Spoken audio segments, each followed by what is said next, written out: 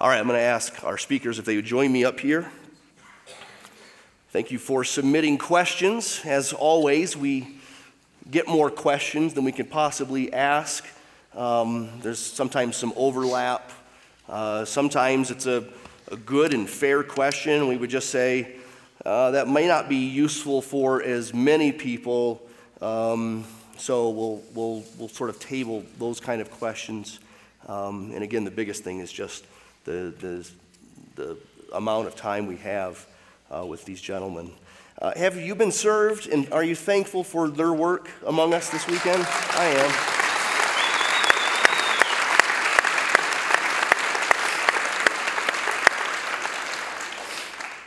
Yeah, I've been blessed and encouraged and heartened in the Lord to again see these connections in the Bible and to see the Christ of the Bible. So thank you for your time preparing these talks and, of course, teaching us throughout a pretty jam-packed weekend.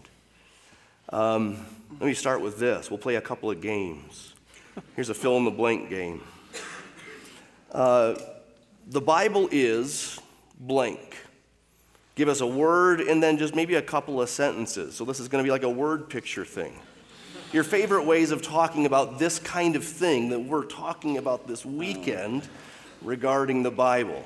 You know, the Bible is puzzle pieces. I already used one for like a there. puzzle. So we used that one in the first talk, and we think of how the Bible comes to us in 66 books and however many characters and places, and it's just out of hand how many details there are there. And yet, like a puzzle with a bunch of pieces, they all fit together. And it's not like a mosaic, like we said, where you make what you want out of it. They didn't come from various places. They really came from one place, one author, God, inspired by his Spirit. And so we know that if we give ourselves to it, it will yield itself to us. It will make itself, it will reveal itself to us. It does go together. And with time, we can be encouraged that we can know the Lord better through it. So a puzzle. The Bible is like from the blank. Oh, you want like or something, eh? I would say the Bible is God's love letter to us, right? Okay. That's good. But, I mean, in terms of the larger issue, I mean, Bible, I think, is like a grand mystery novel, right? Mm-hmm.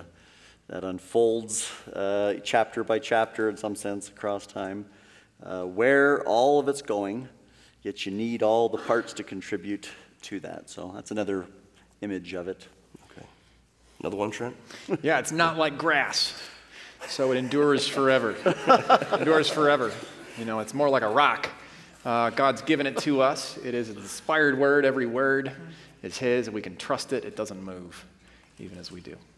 I knew this question would be right up your alley, so I'll actually pull the steering wheel back right now and keep you from continuing with other metaphors and examples that I know are just bubbling and spinning in your brain right now. I'm actually out, but... So why are these historical, structural, connective issues important? Someone wrote in, how does this make me love God more? I want to take some time on that kind of question, especially up front before we continue through the rest of the Q&A on those detailed kind of questions. Yeah, I mean, I would say why is the structure and how the Bible's put together important, right? Because we want to be faithful to how God has given it to us, right? So if we don't read Scripture the way, I want to say, God intends for it to be read, not just our imaginations putting it together, but if God has revealed, he's acted in history this way, his word is given through his redemptive work, that we will inevitably draw wrong conclusions or not get everything right. And so how does that tie into love of God? Well, I mean, we are to love the Lord our God, who has made us, who has redeemed us with all of our heart, soul, mind, and strength. We know him from his word. So if we don't get his word right and we're drawing wrong conclusions or not fully getting it, we're not fully loving him and serving him, and our Christian lives will be eventually affected by that. I mean, we grow by his word. We know him by his word. Not a word that we make up or read it in the way we want to. We're always in danger of taking Scripture and putting it in our own understanding, right? So we want to make sure we are following what God has said and understand how it is given to us so that we rightly know him. Yeah, two passages come to mind. So I think of Luke 24, which we've spent some time in. We're on the road to Emmaus. Jesus appears, but he's not known to be Jesus to them, and explains all of Scripture to them in light of himself. And it says, their hearts burned within them. And as Jesus explained the Scriptures to them, interpreting for them all of the things in Scripture concerning himself, their hearts burned within them, not knowing it was Jesus talking to them, which is to say that their affections were aroused and their love for Jesus was inflamed. Their hearts burned for him precisely by seeing him on the pages of Scripture. So one answer is, apparently in God's wisdom, we need the book. Apparently we need the book. He could have given us a 5-page summary of the situation. But apparently we need the narrative. And how glad I am that they didn't shorten Lord of the Rings to like a 15-minute commercial. It's because of the terrain and the depth of the story and the themes that reveal things. Never trade that 9-hour 3-part for anything. So it's like that. Apparently in God's wisdom, we need a good long story. We need a detailed story. And the Bible has a lot of layers because our sin has a lot of layers and our solution has a lot of layers. And God himself is great. Yeah. So I think of 1 Peter 1, these are things that angels longed to look into, and prophets searched diligently to try to understand the who and the when and the what manner of the Christ who was to come.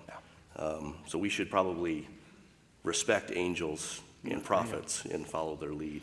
Yeah, and it's a sobering reality to realize that people can have the Bible, read the Bible, and not understand the Bible, right? I mean, so we have examples in Scripture itself, the Judaizers. Paul's argument against them is you don't understand how the Bible's put together. I mean, and there's other issues as well, but you have the Jewish leaders, right? They're not understanding who the Messiah is standing right before them. They're reading the Old Testament, they're not understanding it. So it's crucial that we rightly handle the word of truth. And yet we would also admit that there is the possibility that you can get from 2 Samuel 7 to somewhere good in the New Testament and see Jesus' connections and yet not love him, maybe not even absolutely. be saved. Yeah. So it's not simply Bible discovery Right. as an end in itself. We want to know God, and this is how the God of the Bible has revealed himself. And as we talk about the Bible's intricacy and why we have such a long book, it's good to remember that its message is ultimately straightforward and simple. A message about God, our sin and need, and his salvation, so that children can come to Jesus and he welcomes them. So that men and women can hear the message of the gospel and repent and believe and be baptized in the book of Acts as we see. So it's simple, but there's depth. So you basically just a minute ago already started to answer this question, Trent, but I want you to circle back to it. Why did God take so long?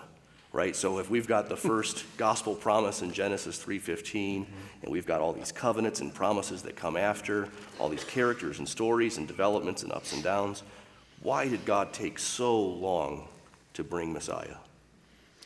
Yeah, I mean, so without the Noah story, the Noah story reveals something to us about the gravity of the problem, the extent of the problem to every thought and intent, and all that it would bring in terms of judgment.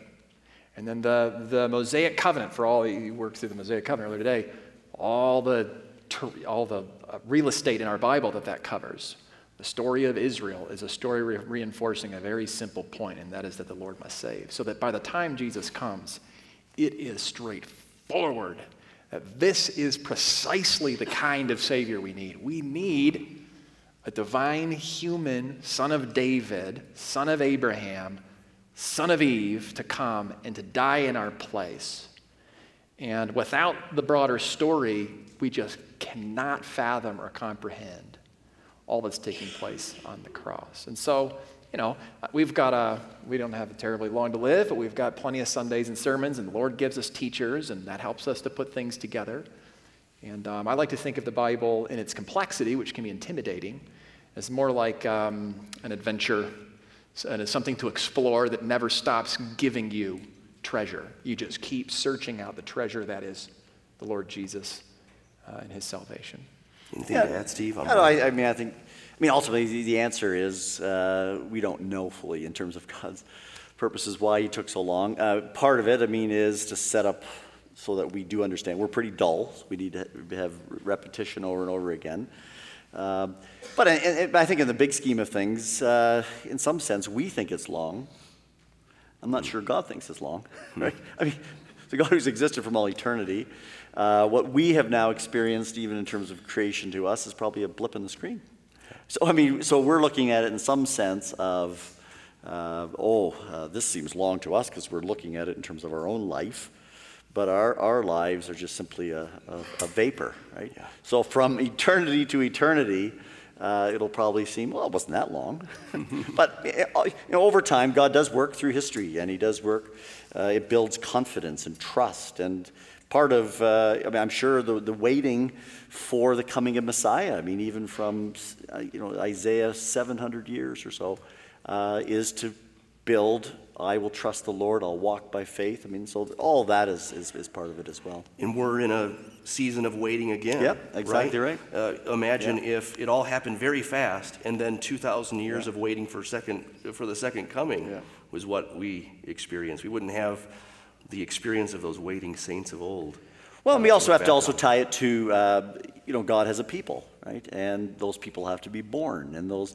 So that's happened. So if it happened, Messiah, Christ comes by Noah's time, you and I wouldn't be here.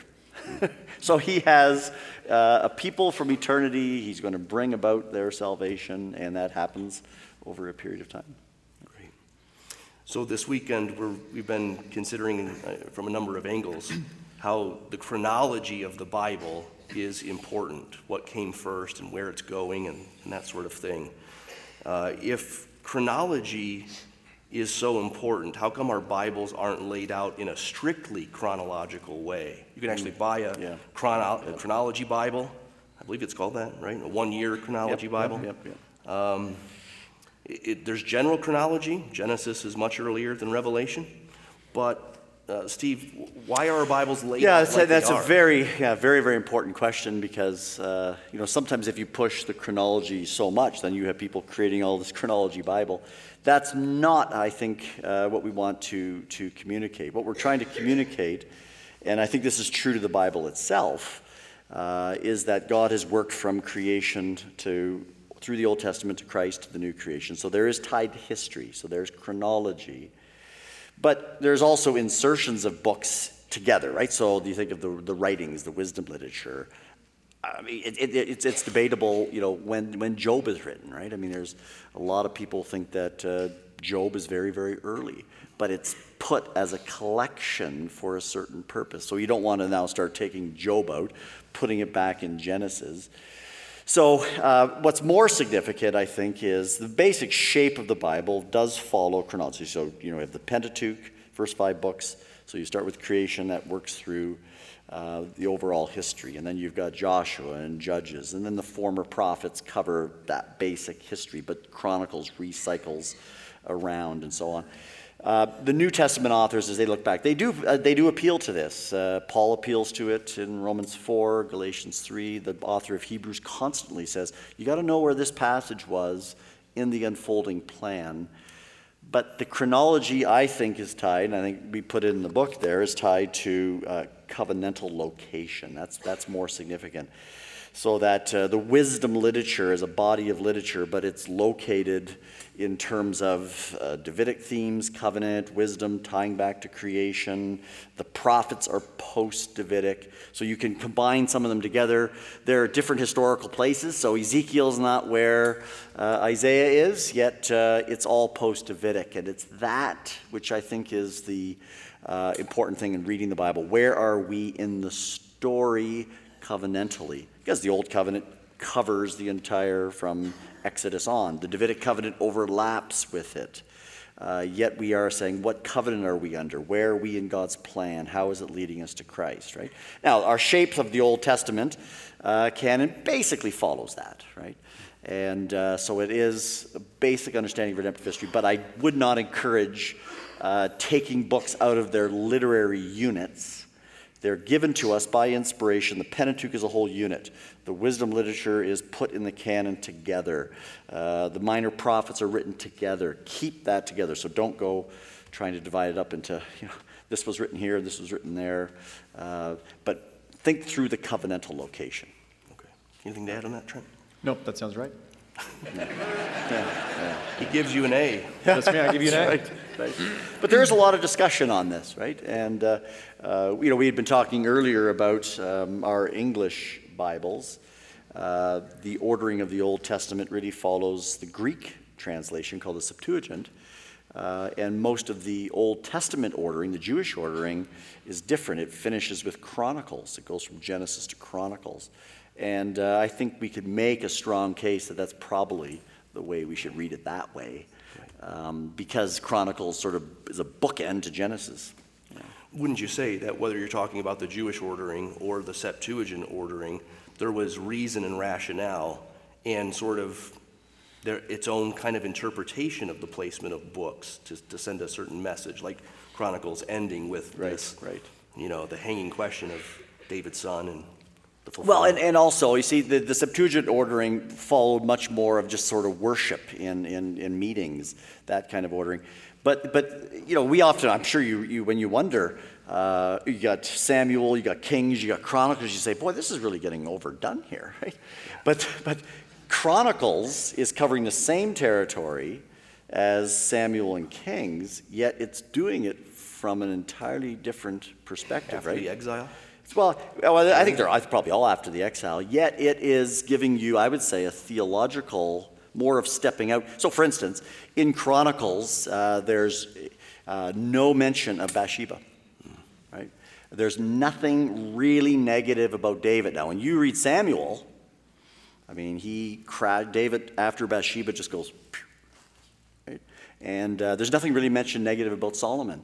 So you say, well, what's going on here? Because Chronicles finishing the canon, tied to the prophets, is looking to the ideal David. So I think so you could get that same message if you put it earlier, just the way you read the book, but it's more clear if you put it near the end, right? So in that sense, how the canon is ordered, but the basic covenantal shape, I think, is the most significant. Yeah. Okay. I can't recall which one of you talked about this, but the issue of promises being conditional and unconditional. Was it you, Steve? Well, I mean, we all... Yeah, Why don't you talk about had that that. for a little bit? Just Yeah. circle back and talk about it Yeah, again. I'll kick it up, and then you can pick up where I leave off. So in the ancient Near East, there are a couple different kinds of covenants. You've got, it's called a royal grant covenant.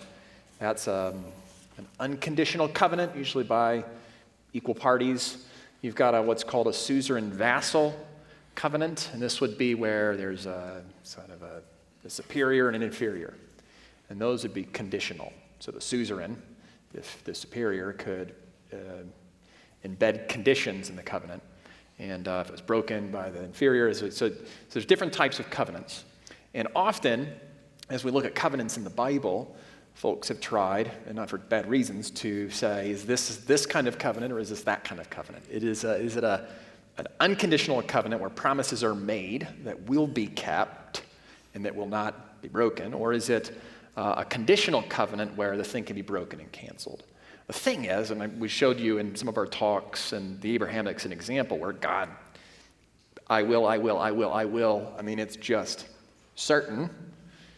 And then there's all these conditional statements that are just sitting there that he's going to bless because of Abraham's obedience. So this is something I picked up from Dr. Wellum and his co-author in another book, Peter Gentry, and during seminary.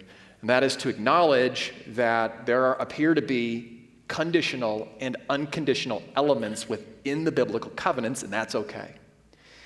The trick is to understand how those relate. So, to rehearse a little bit of what I'd said in Abrahamic, God has made these promises, and he will fulfill them, and in that sense, they're unconditional, they're unilateral, they're going to happen.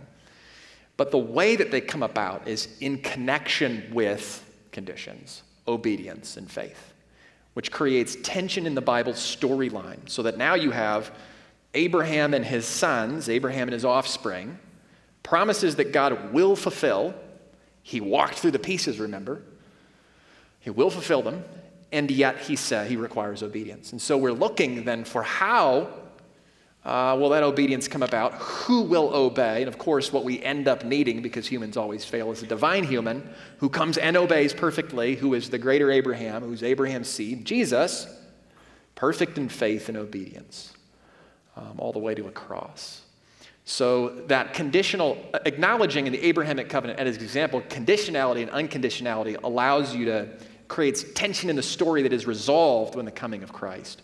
But you lose if you don't acknowledge it. It would be helpful for me to hear you chat about it a bit, would be why someone would say a covenant is conditional or why they would say it's unconditional. Yeah. Maybe Abrahamic would be the good one to even tease it out. Yeah, I mean, the question of conditional, unconditional is hugely discussed and debated. And Trent's right that there is, in the ancient Near East, there is these patterns of covenants that one tends to be more unconditional, the other one conditional.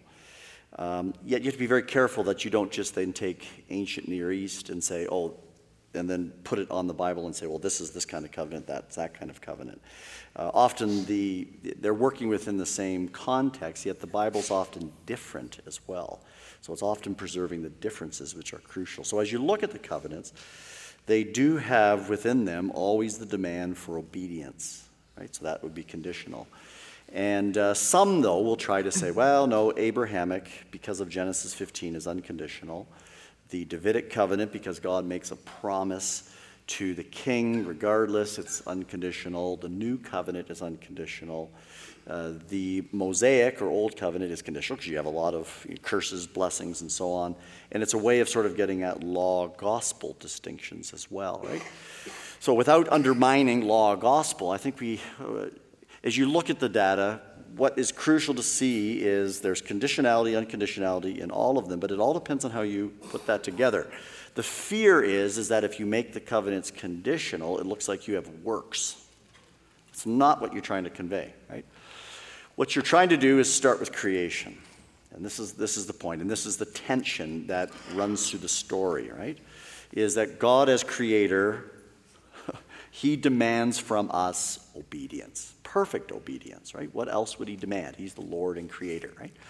So that right from the very beginning, Adam and the entire human race is to obey. That doesn't change at all throughout the Bible, right?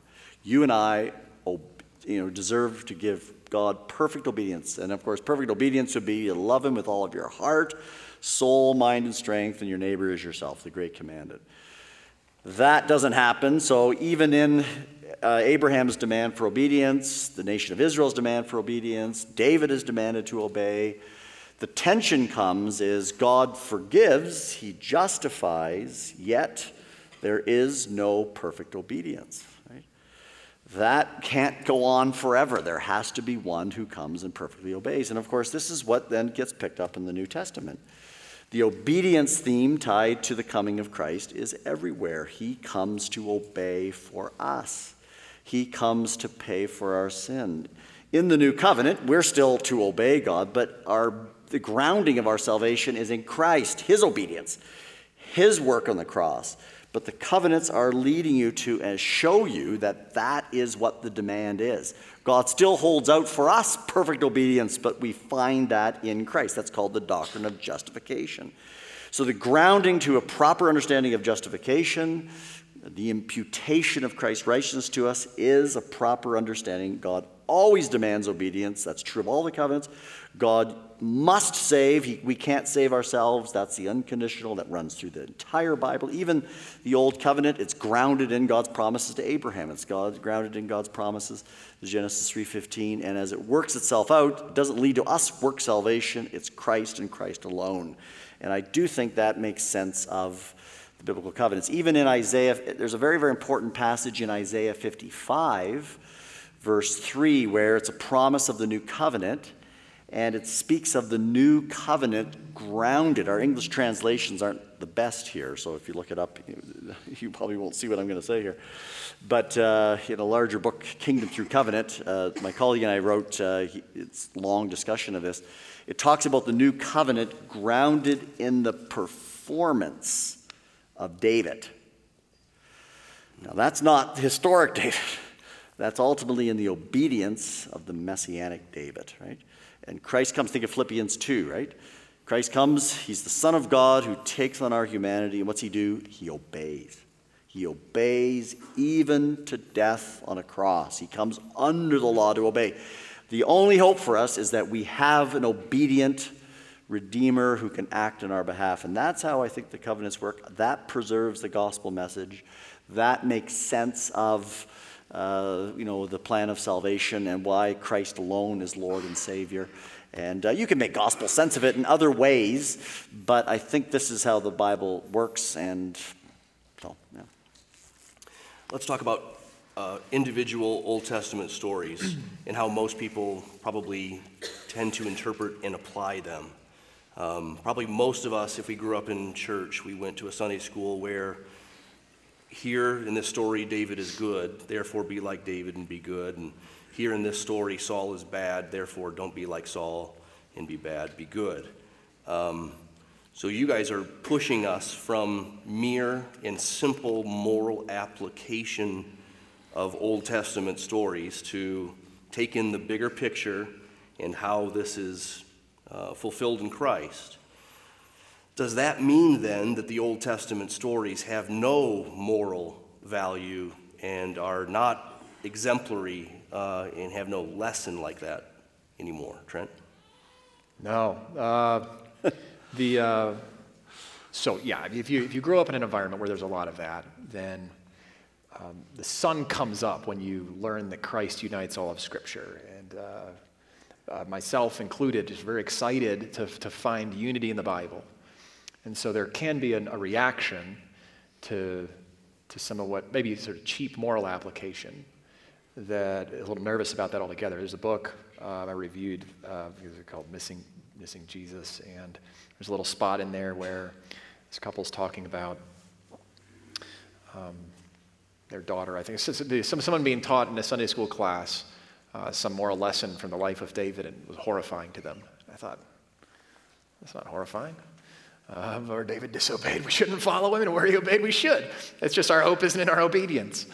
And so the textual ground for that would simply be, 1 Corinthians chapter 10. The word example is used there. Think of Hebrews and rest and Romans 15. Romans 15, yeah. These are written down for our instruction. That's right. So even this, you mentioned, I think, twice through the conference, 2 Timothy 3:16, where the scriptures are God-breathed, instruction, reproof, training in righteousness. Those are the Old Testament scriptures.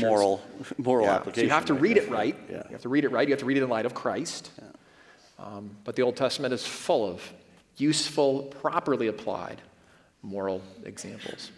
Would it be useful to think of it in terms of getting to Jesus first, and then in light of what Jesus has done, then it has some moral value for it? Yeah, I would say yes. But you want each of the texts you're looking at, you have to be still asking how are they functioning in the larger story. So sometimes there may be immediately a moral application that's there depending upon the context, right? So you're wanting the Bible to present itself, and that it's hard to make a universal rule, but you still have to be thinking through how is this ultimately leading us to Christ, right? So I think you have some examples in the New Testament. You mentioned Hebrews 3 and 4. Yep. The author uses the example of the nation of Israel in their disobedience of entering the promised land. So they send the 12 spies in, and only 2 come back with a good report, and they're all, they say, we don't want to go in, and so they never enter that land. And so that serves as a warning to us that we have to act in faith and persevere. So there's great example. We can learn from their negative example as well as positive example. Yet, the author of Hebrews also says there's a larger theological truth that's going on here. And in fact, the warning applies to the church in a more severe way, because the rest that they missed was bad enough, and they received judgment. But ultimately in the storyline, the rest that they missed points to a greater rest that now has come, and if you miss that rest, you miss ultimate salvation. They were just missing, land entrance. That's bad enough, but it pointed to a greater salvation. So you have to then see how these are put in terms of the entire canon. So you need the entire canon to always be thinking how this should be applied, right? Think of David and Bathsheba, right? Certainly you better learn from that. Adultery's bad, right? If you don't learn that, you really haven't read the story very well. Yet it's functioning to show you all of these promises to the Davidic king. He's not the one. So there is the larger lesson that's being learned. At the same time, you have in the narrative, look what happens when adultery takes place. You can probably expect that in your life too. It's going to go to disaster, right? So there's, you have to do a number of levels, but you're wanting to see first how it's functioning in the larger message and how it's tracking, then the application. So you obviously want application. You just don't want to be missing the main point as well. Yeah. It's interesting that David's fall with Bathsheba and Solomon's downward spiral come right after the high points. Yeah. So you come to this almost climactic moment of, this could be the one, and then you turn the page and, it's not yet the one. Yeah. Well, you think of, thinking of often we look at Malachi, for instance, right? So Malachi is speaking after the exile, the nation comes back, and we draw all kinds of lessons about, robbing God and tithing and the priests, and all those things may be legitimate. But I think the point of Malachi is that even though you get the nation of Israel back in the land, they've rebuilt their temple, there's still a deeper problem, right? And that deeper problem is what the prophets are saying. There's got to be something more. It's got to be, this is not the new heavens and new earth, getting back to the land. It's point. So if you miss that point, you're really missing the point of what Malachi is actually conveying. But you're also seeing the human heart hasn't changed. We need new hearts. The nation of Israel functions as all kinds of examples of human depravity. That's what we are, just like what we are in Adam. And so there's all kinds. You just have to let the texts, speak on their own terms. Trent, is it possible to see Jesus too much in the Old Testament? Is he on every page? Is he in every nook and cranny? Yeah. What's the danger there? Yeah, so the answer is yes, it's possible to see him in places where he isn't. And so I think seeing Jesus on every page isn't bad language to use, as long as we know what we mean by it. If we're not careful, we can, as preachers, teach people that they're supposed to read their chapter of Bible today and have some kind of really clear thing to believe or say or about Jesus. So they're kind of looking around for something. Whereas we should think of the Bible, use mystery novel language, or you think of a movie with scenes. Every scene contributes to the whole. And there's breadcrumbs being dropped. Sometimes you just got to keep reading. It starts to add up, and there's momentum, and then things unlock later. There's an investment of time that's given. So patience to see Jesus. Yes, every book in the Bible, and every chapter of every book, and every word and sentence in every chapter of every book contributes to the whole. Just like every chapter and sentence of a novel contributes to the whole. And yet think of how we read novels. We're patient. We start and we read and we let it unfold itself. And we expect, because it has an author who knows what they're doing, and they got published, that they're taking us somewhere, and that things will become clear over time. So I think we should be eager to see Jesus in the Bible and patient so that we know that we're seeing him right. So a way to talk, instead of Jesus on every page, I like to talk, and it's a little article inside your booklet about seeing Jesus from every page. So think of this. You're reading a passage of Scripture, and you believe that this passage has a relationship to Jesus, and you're looking at Jesus. His cross is up here. There's if you will, the final horizon we talked about. His cross is up here, his death, his resurrection, his ascension, his current reign, his return, his intercession for us, all of this. And this passage has a relationship to Christ and his coming and his work. So what is it? Now, if I'm thinking in terms of Jesus on the page, I might be tempted to find something that isn't there. And short circuit what patient work and patient reading would yield with time. Some thoughts? Great. All right, one more question before we play another game. So this question, just brainstorm. You guys out loud just sort of throw some things on the table, not necessarily in sentence form, just bullet points. But what are some of the big themes and threads to watch for in the Bible? I think you used the phrase tectonic plates. So what are tectonic plates? Covenant's been a big one. I'll throw that one out first. Covenant. What else? So can I insert something real quick here? Sure. So tectonic plates we would see as the covenants, the way we're talking. Okay. And then you've got rivers that run along the top. Those would be patterns or types. So we talked about, you may have mentioned covenant is the backbone of Scripture, or covenant is like railroad tracks across the country and train cars that run back and forth. So in some literature I've seen, they like collect types or patterns and themes, and then covenant is tucked in there as one of 10. We like to think of covenants as the substructure, the tectonic plates, on top of which there are all kinds of features. Okay, so give us some rivers, some bushes, some right turns. Yep, the priesthood. The priesthood. Yeah, prophet, priest, king, rest, temple, land. Yep, marriage. Marriage, yeah. Image, sonship. Sacrifice, substitution, I mean, all of these themes, and they get tied into priesthood. And so each one of these is big enough that when I come to it in my Bible reading, I should be thinking of maybe how it started and where it's going at the end. Is that fair?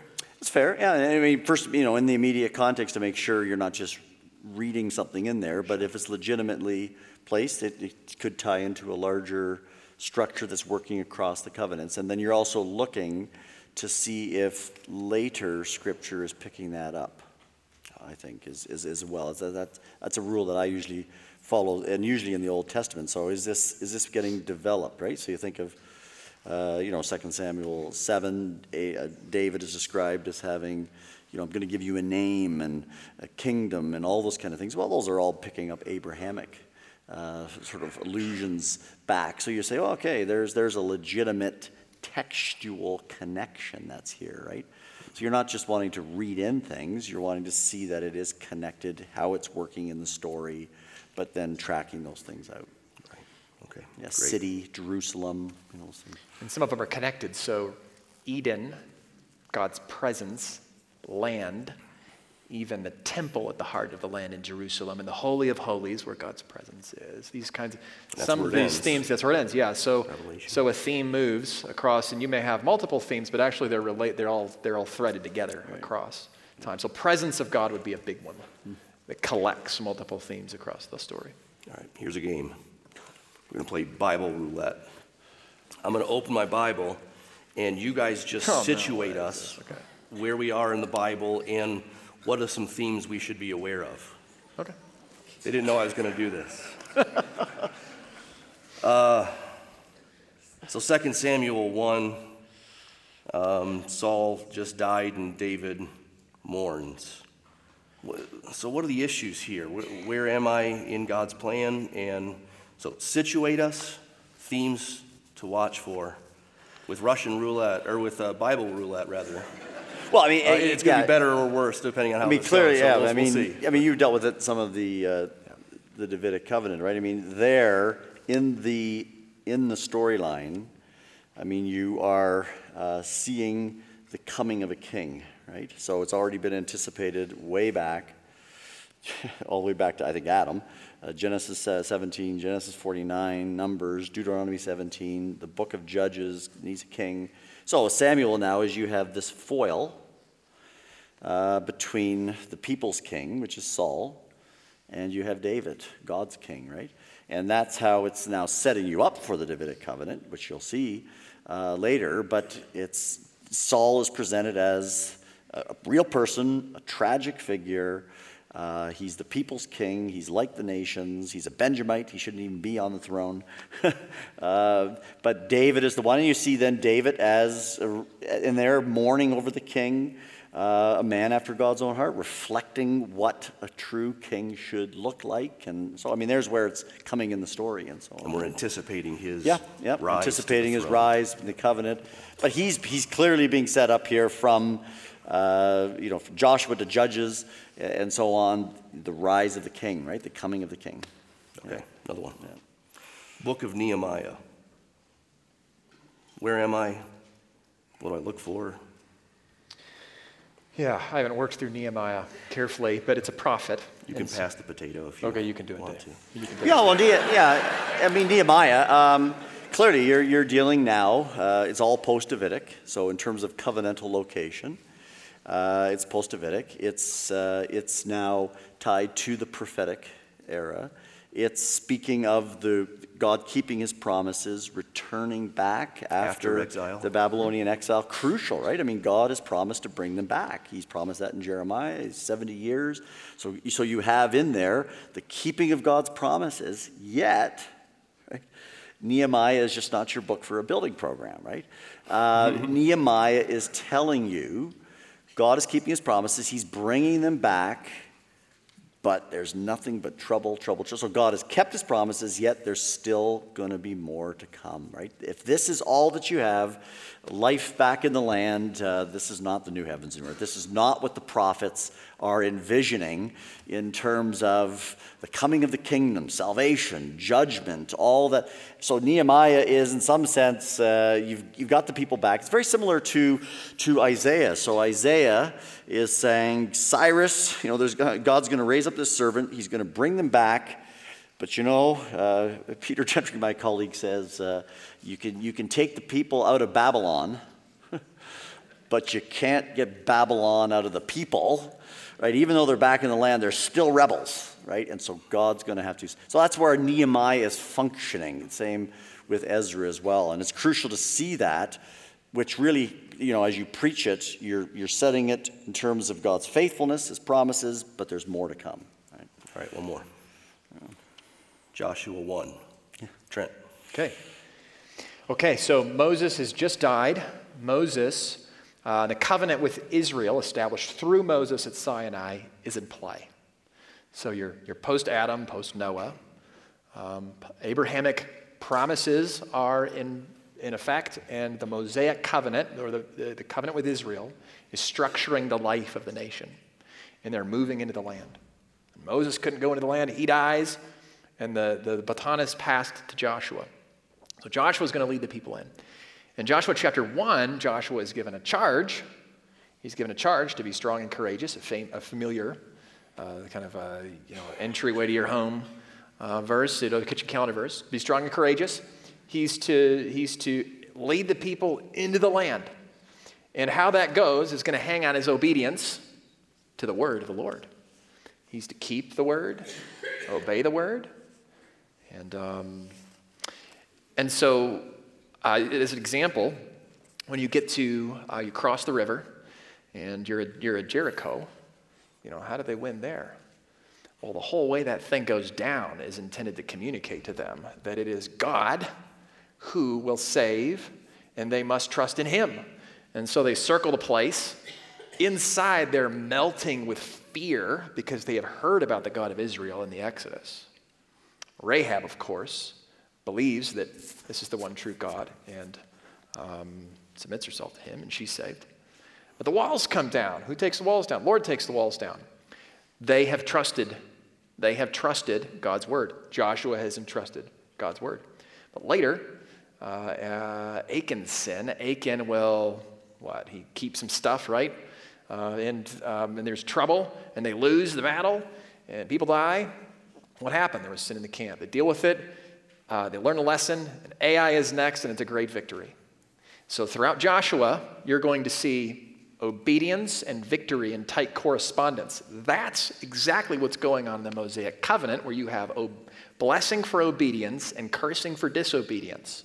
So you want to be very careful not to draw a straight line between Joshua 1 and you, because you aren't under the Mosaic covenant.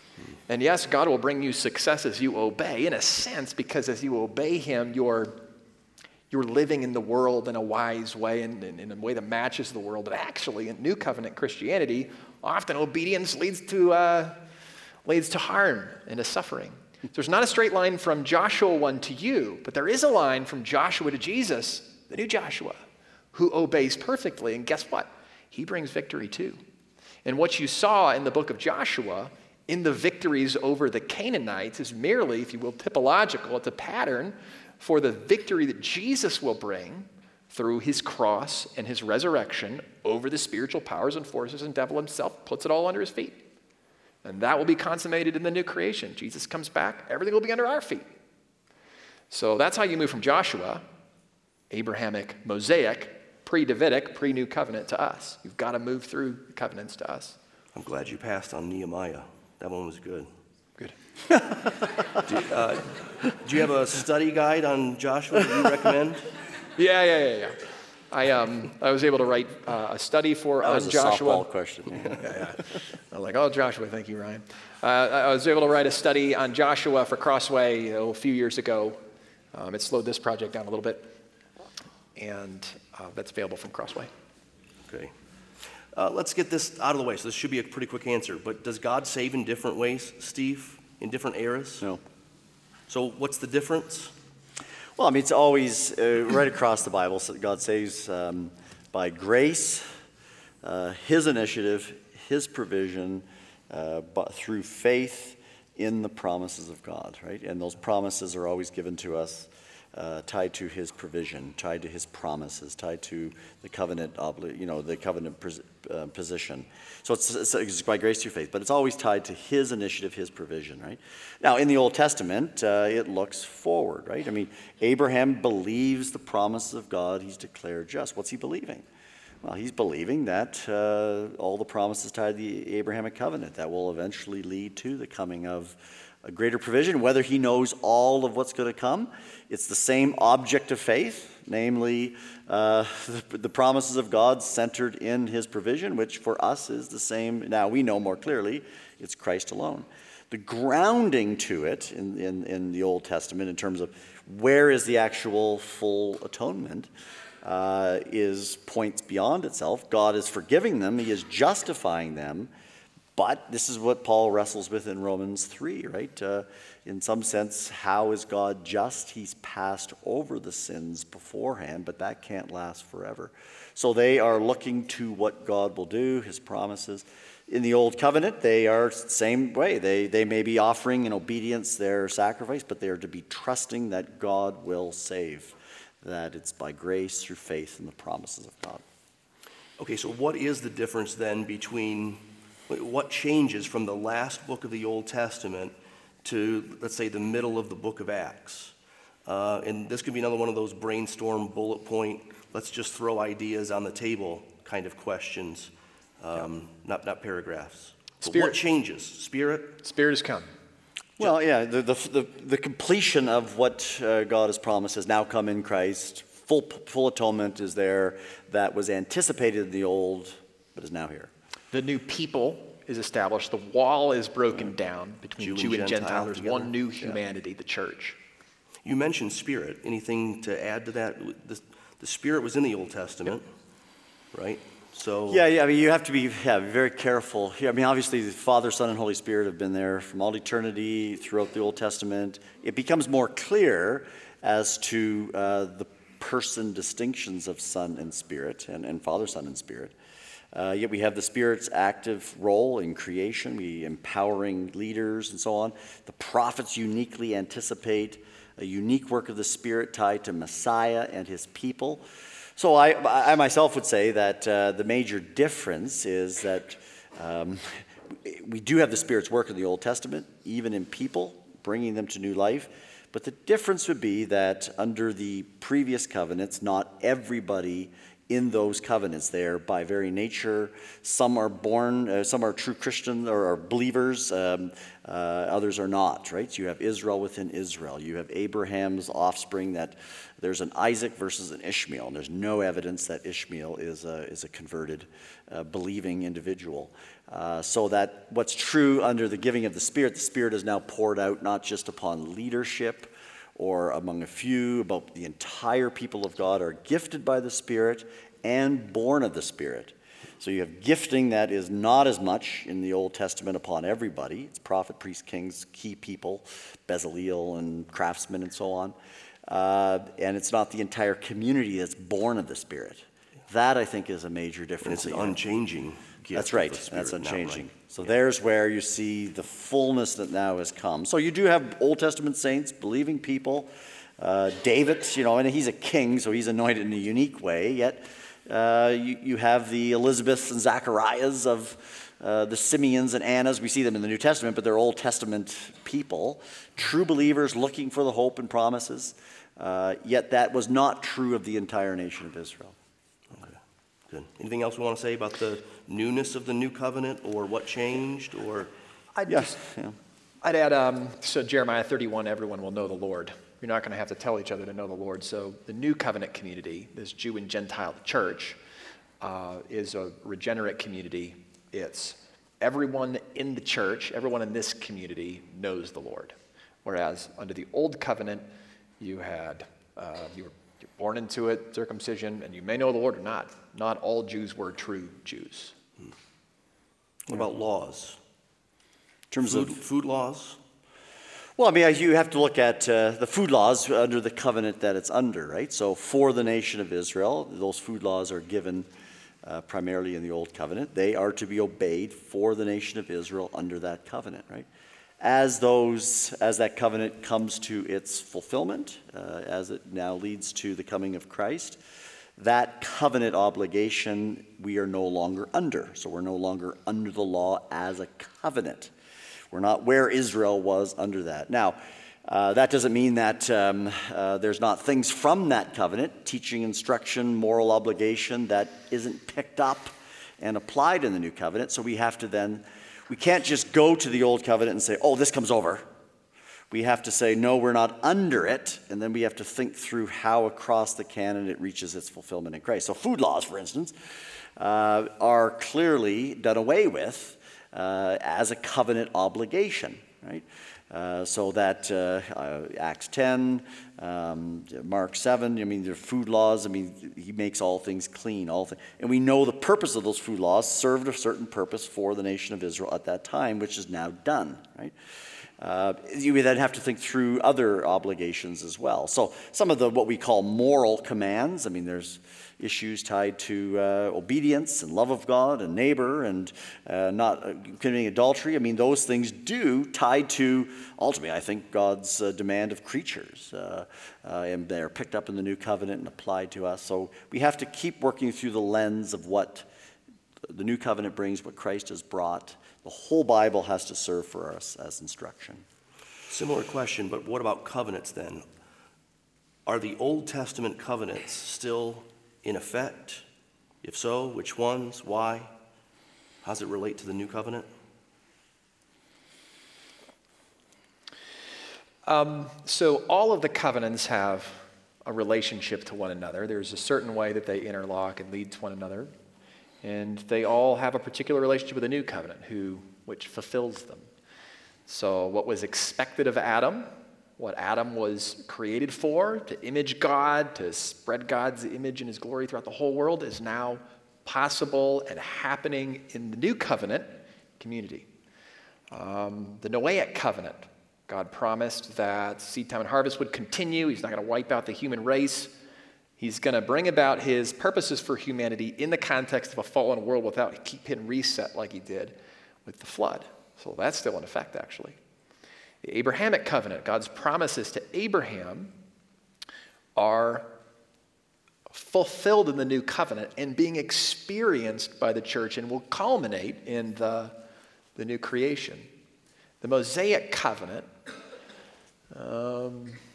has certain purposes, more temporal. It's a teacher. It's meant to, Israel is a vehicle for the Messiah who will come, and the Mosaic covenant in its structures and types and instructions is preparing us for the Messiah. But it is obsolete. It's the language of Hebrews. When I first saw that and realized, obsolete with the coming of Christ. The Davidic covenant, Jesus is on his throne right now, reigning. So each of the covenants has a different relationship to the new, but they are all fulfilled in the new. The new brings about either the conclusion of the Mosaic, the Israel covenant, or it fulfills the covenant's purposes, as in the case of Adam or Abrahamic. How's that? How would you do it? No, I would say, I think it's very similar. I would say that the Noahic tied to creation. Noah is tied uniquely to the universal aspect tied to creation order. That continues to the end of the age. The unique promise through Abraham, Israel, through the seed, through David, all of those covenants have been fulfilled, and fulfillment language means that to which they point has now come. The new covenant has dawned. There's still the future consummation of the new covenant with the second coming of Christ. But the Abrahamic covenant has been brought to pass in him, the establishment of the church. There will be the consummation of it, but I would not say the Abrahamic covenant is still going. It's reached its terminus now in Christ. The Old Covenant, the same way. Paul's very, very clear about that in Galatians. But you can still say that even though it's ended, it's still pointed forward to. And now that it's come, we're no longer under it as a covenant obligation. And the same way with the Davidic. They've all reached their goal fulfillment in Christ. But the creation order, Christ is last Adam. He will bring the new creation. Yet there's an overlap of creation order this age in still sin and death, and this is what we struggle with as believers. There's still a fallen world around us, yet the future age that the prophets look forward to, the dawning of the kingdom, is here, yet we still pray, your kingdom come. The Spirit is here as first fruits, yet we still wait for the fullness of the Spirit. We have eternal life, yet we will have eternal life. So that's called famously the already not yet. There's an overlap of the ages, so creation structures, marriage will continue until the end, yet when Christ comes again, it'll be done away with, right? It'll give way to fully Christ and his bride. So I think that's how these covenants are leading. Christ fulfills the Noahic ultimately in terms of he brings the new creation. Yeah. Okay. So there's no sense in which the Abrahamic covenant is still being worked out? Well, it's being worked out, but it's being worked out, I say, in the new covenant. Already not yet. The seed of, you think of Galatians, the seed of the Abrahamic seed ultimately is Christ. We are Abraham's children, so it's being worked out through Christ to his church. Got it. Good stuff. If Gentile Christians can now be sons of Abraham through faith, then what does that mean for ethnic Jews? What's their relationship to Father Abraham? What's their relationship to Old Testament promises? Right. Yeah, you want to? I can start us, sure. Yeah.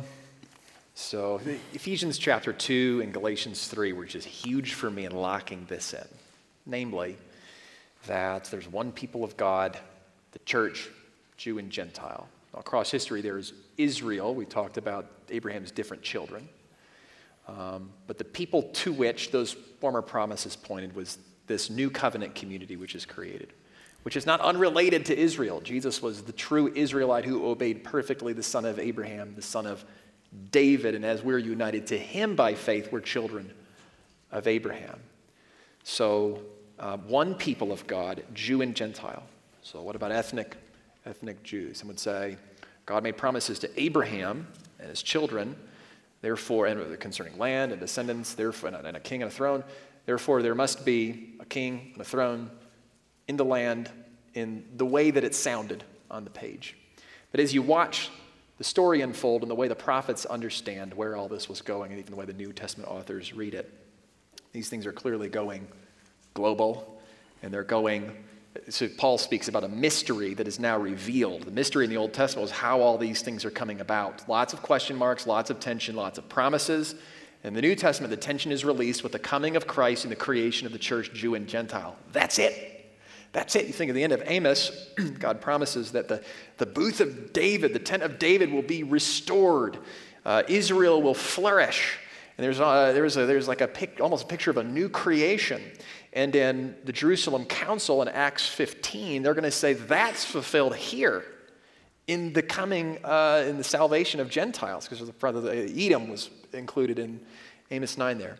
So one people of God, that's the point, Jew and Gentile. So what about ethnic Jews? I think Romans 11 will tell us that in the future, this is my take, that there would be some future great engrafting of ethnic descent Jews into the one people of God, the church. That to me is not in conflict with this one people of God. Yeah, I mean, a lot of the difference is those who hold out still specific promises for ethnic national Israel will say that, yes, Christ has brought that about, but there's something distinct that is not yet being realized, distinct from Gentile believers. The problem with that is, as you walk through the covenants, Christ is last Adam, true Israel, Davidic king. He's bringing all of this. So Israel functions not only as a people, but pointing forward to him. And he now establishes a church that's international, Jew and Gentile. So whether there are Gentiles or ethnic national Jews, they will all come to Christ, right? And so I do think Romans 11 does hold out a great ingathering of many, many Jewish people. God's not finished with the Jewish people, but he will bring them to faith in Messiah, into his people, which is now to all nations. I don't see any kind of now distinct, outstanding difference or promise that is not found in Christ to his church that is now just given to ethnic national Israel. Many, many people do. I just don't see how that's going to make sense of Christ bringing these things to pass to his people in an Ephesians 2 sense. And yet some of our friends would say all Israel will be saved in Romans 11 is accomplished in the Gentiles being saved. Right, that is one interpretation. Right, that there may not necessarily be some grand That's right. revival of ethnic. There's Israel. a number of interpretations of Romans 9 to 11. Yeah. One is a more dispensational interpretation that this will be where ethnic national Israel receives all of her promises, and we've said we just don't see the Bible working that way. There's a great future for ethnic Jews in Christ in the church.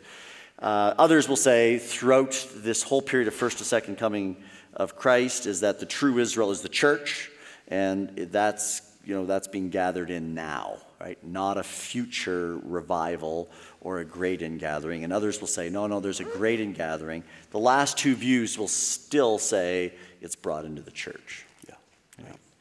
So we have just a few minutes left, and I want to do this because I can imagine someone thinking, okay, I want to read my Bible better, but I don't know how to do it. I mean, it's one thing to sit over Philippians 4 and read it a bunch of times and to notice, the repetition of the word joy or something, but this is a whole lot of material. You're talking connections that span thousands of years and thousands of pages in my Bible, and so we want to be sympathetic to that. What resources besides your sold-out book, enjoy it right now, what resources besides your great book, which I really do recommend, and I think it would be probably the best window or entry into this discussion, but other resources that you guys want to recommend that people might want to jot down that would help them read the Bible more holistically and Christ-centeredly? So as a pastor, there are a few resources that I'm using. Tom Schreiner has a really helpful whole Bible theology. It's a great reference. He'll do a 10-page summary, biblical theological summary of a book of the Bible. The King and His Beauty? The King and His Beauty, it's called. Yeah, it's a great book. Schreiner, The King and His Beauty. Yeah. Paul House has an Old Testament theology where if you're preparing to teach on a book or you really want to get it, he'll do a good job of walking through an Old Testament book from one side to the other and hitting pause and doing what he calls canonical synthesis. He's like trying to show you how it all fits together. That's a helpful book. I found also This would be more for everybody. Maybe you're not teaching, but Don Carson's For the Love of God 2-volume series. It supplements a Bible reading plan. And so you can be reading across the Bible through the year, and then per day, he knows where you're at, and he's going to write a single page at one of those chapters, and maybe holding 2 of those chapters together. I always like to see what Dr. Carson did in the space of a page on that chapter. He usually cuts to the chase, to the point, it's pastoral, it's appropriately exegetical and technical, but it's understandable. 2-volume series, For the Love of God by Don Carson is a great reference. This kind of thing. Yeah, I mean, Graham Goldsworthy, Australian, who puts together the Bible, so according to plan. He has other books, Kingdom, Gospel and Kingdom. There's a shortened version of it, Vaughan Roberts, British pastor, God's Big Picture. Those are all helpful. As you read those books, my older brother, who was instrumental in helping me in my early Christian life, used to always say to me, read the Bible first. Yeah. Keep reading Scripture. So all these books are helps. They help put things together. They, even hopefully our book here will just put things in such a way that you say, oh yes, let me look at seeing if that's how the Bible reads, but read the Bible over and over and over again, right? Yeah. When you watch a good movie or read a mystery novel, you get the main points. We all know the main point is salvation in Christ alone. When you go back and read it again, or you watch a good movie, you say, I missed that. That guy showed up there, and I missed that, and now I see it again because you went back over it again, right? And the more you go reading, so we really, really need to be committed minimally to reading the Bible through once a year. Minimally, right? So you're just constantly back and reading over and over again. And then with these books, they help then give you some categories to say, yes, that's true to the Bible. But once you get little red flags come up, pay attention to that, right? The Scripture is your authority. So is it possibly true that we have too high expectations, or we want too quick of results? We want to be able to make these connections tomorrow or even a year from now, and it's okay to just be reading our Bibles, and growing in our familiarity. And Absolutely. Yep. I've heard someone say before that the more you read the Bible, the deeper it gets and the smaller it feels. Yeah. And I've been a Christian long enough to experience that. Yeah. And I'd add, there are certain books you can read that'll help you. Gospel of Matthew. That was your advice to me when I moved here. You should just keep reading the Gospel of Matthew. It's on my way out a little Well, because it uses the Old Testament so much, or Hebrews or so on, right? Romans and then Hebrews. So Hebrews is actually like a 16-chapter sermon on the Old Testament. So that, and then secondly, keep going to church. Because not everyone had a copy of the Scriptures, right? That's a privilege that we have. But the way that God gets His Word into you is through it preached and taught. And He has actually structured His plan so that His church is fed and strengthened through the teaching and preaching ministry of the Word. So support that teaching and preaching ministry. Read the text before Sunday. Show up ready to hear and soak it in. And over time, things come together. Yeah, and it's crucial. This is not a knock on daily bread or anything like that. But the tendency is you read just a verse out of context, right? So even as you approach the Bible, so you're reading Isaiah, it is a whole book. So you have to then ask yourself, as I'm reading that, what's the whole message of this prophecy here? When you read the Pentateuch, what's the whole message of Genesis to Deuteronomy? It's a whole book. It's not meant to be read. You eventually have to read it in sections, but it's given to you as a unit, right? That also helps you see then the connection. So you're not just reading just isolated chapters, right? Why is this here? How does this contribute? And then there's all kinds of helps, right? God has given us, we don't read just by ourselves, hidden away on an island, right? That's what the church is for, right? And the church through the ages, and currently we're here, and God has gifted the church with books and literature. We stand on the shoulders of others, but we always bring it back to Scripture itself. Some of the most helpful books are the kids' books. Yeah. So Dave Helms. The Big Picture Story Bible by Dave Helm. You got a munchkin? You don't have a munchkin. Get the book. Work through the book. And what children's books do, and a good author, is have to synthesize things and boil it down. So you can see the Bible story from good altitude. New Growth Press has a book called The Gospel Story Bible. A little more in depth, maybe for a 9, 10-year-old, than the Big Picture Story Bible, maybe for a 3 to 6-year-old, I'm thinking. So just keep an eye out for the good books. Ask your pastor what books you recommend for kids. Tell the story of the Bible. Those can be helpful. They're all supplemental, and they're not actually Bibles, by the way. Even though they're called story Bibles. Great. That just helps. Thank you so much, Trent. Of course. Steve, we so appreciate you guys being with us this weekend. We'll let them take a seat. Thank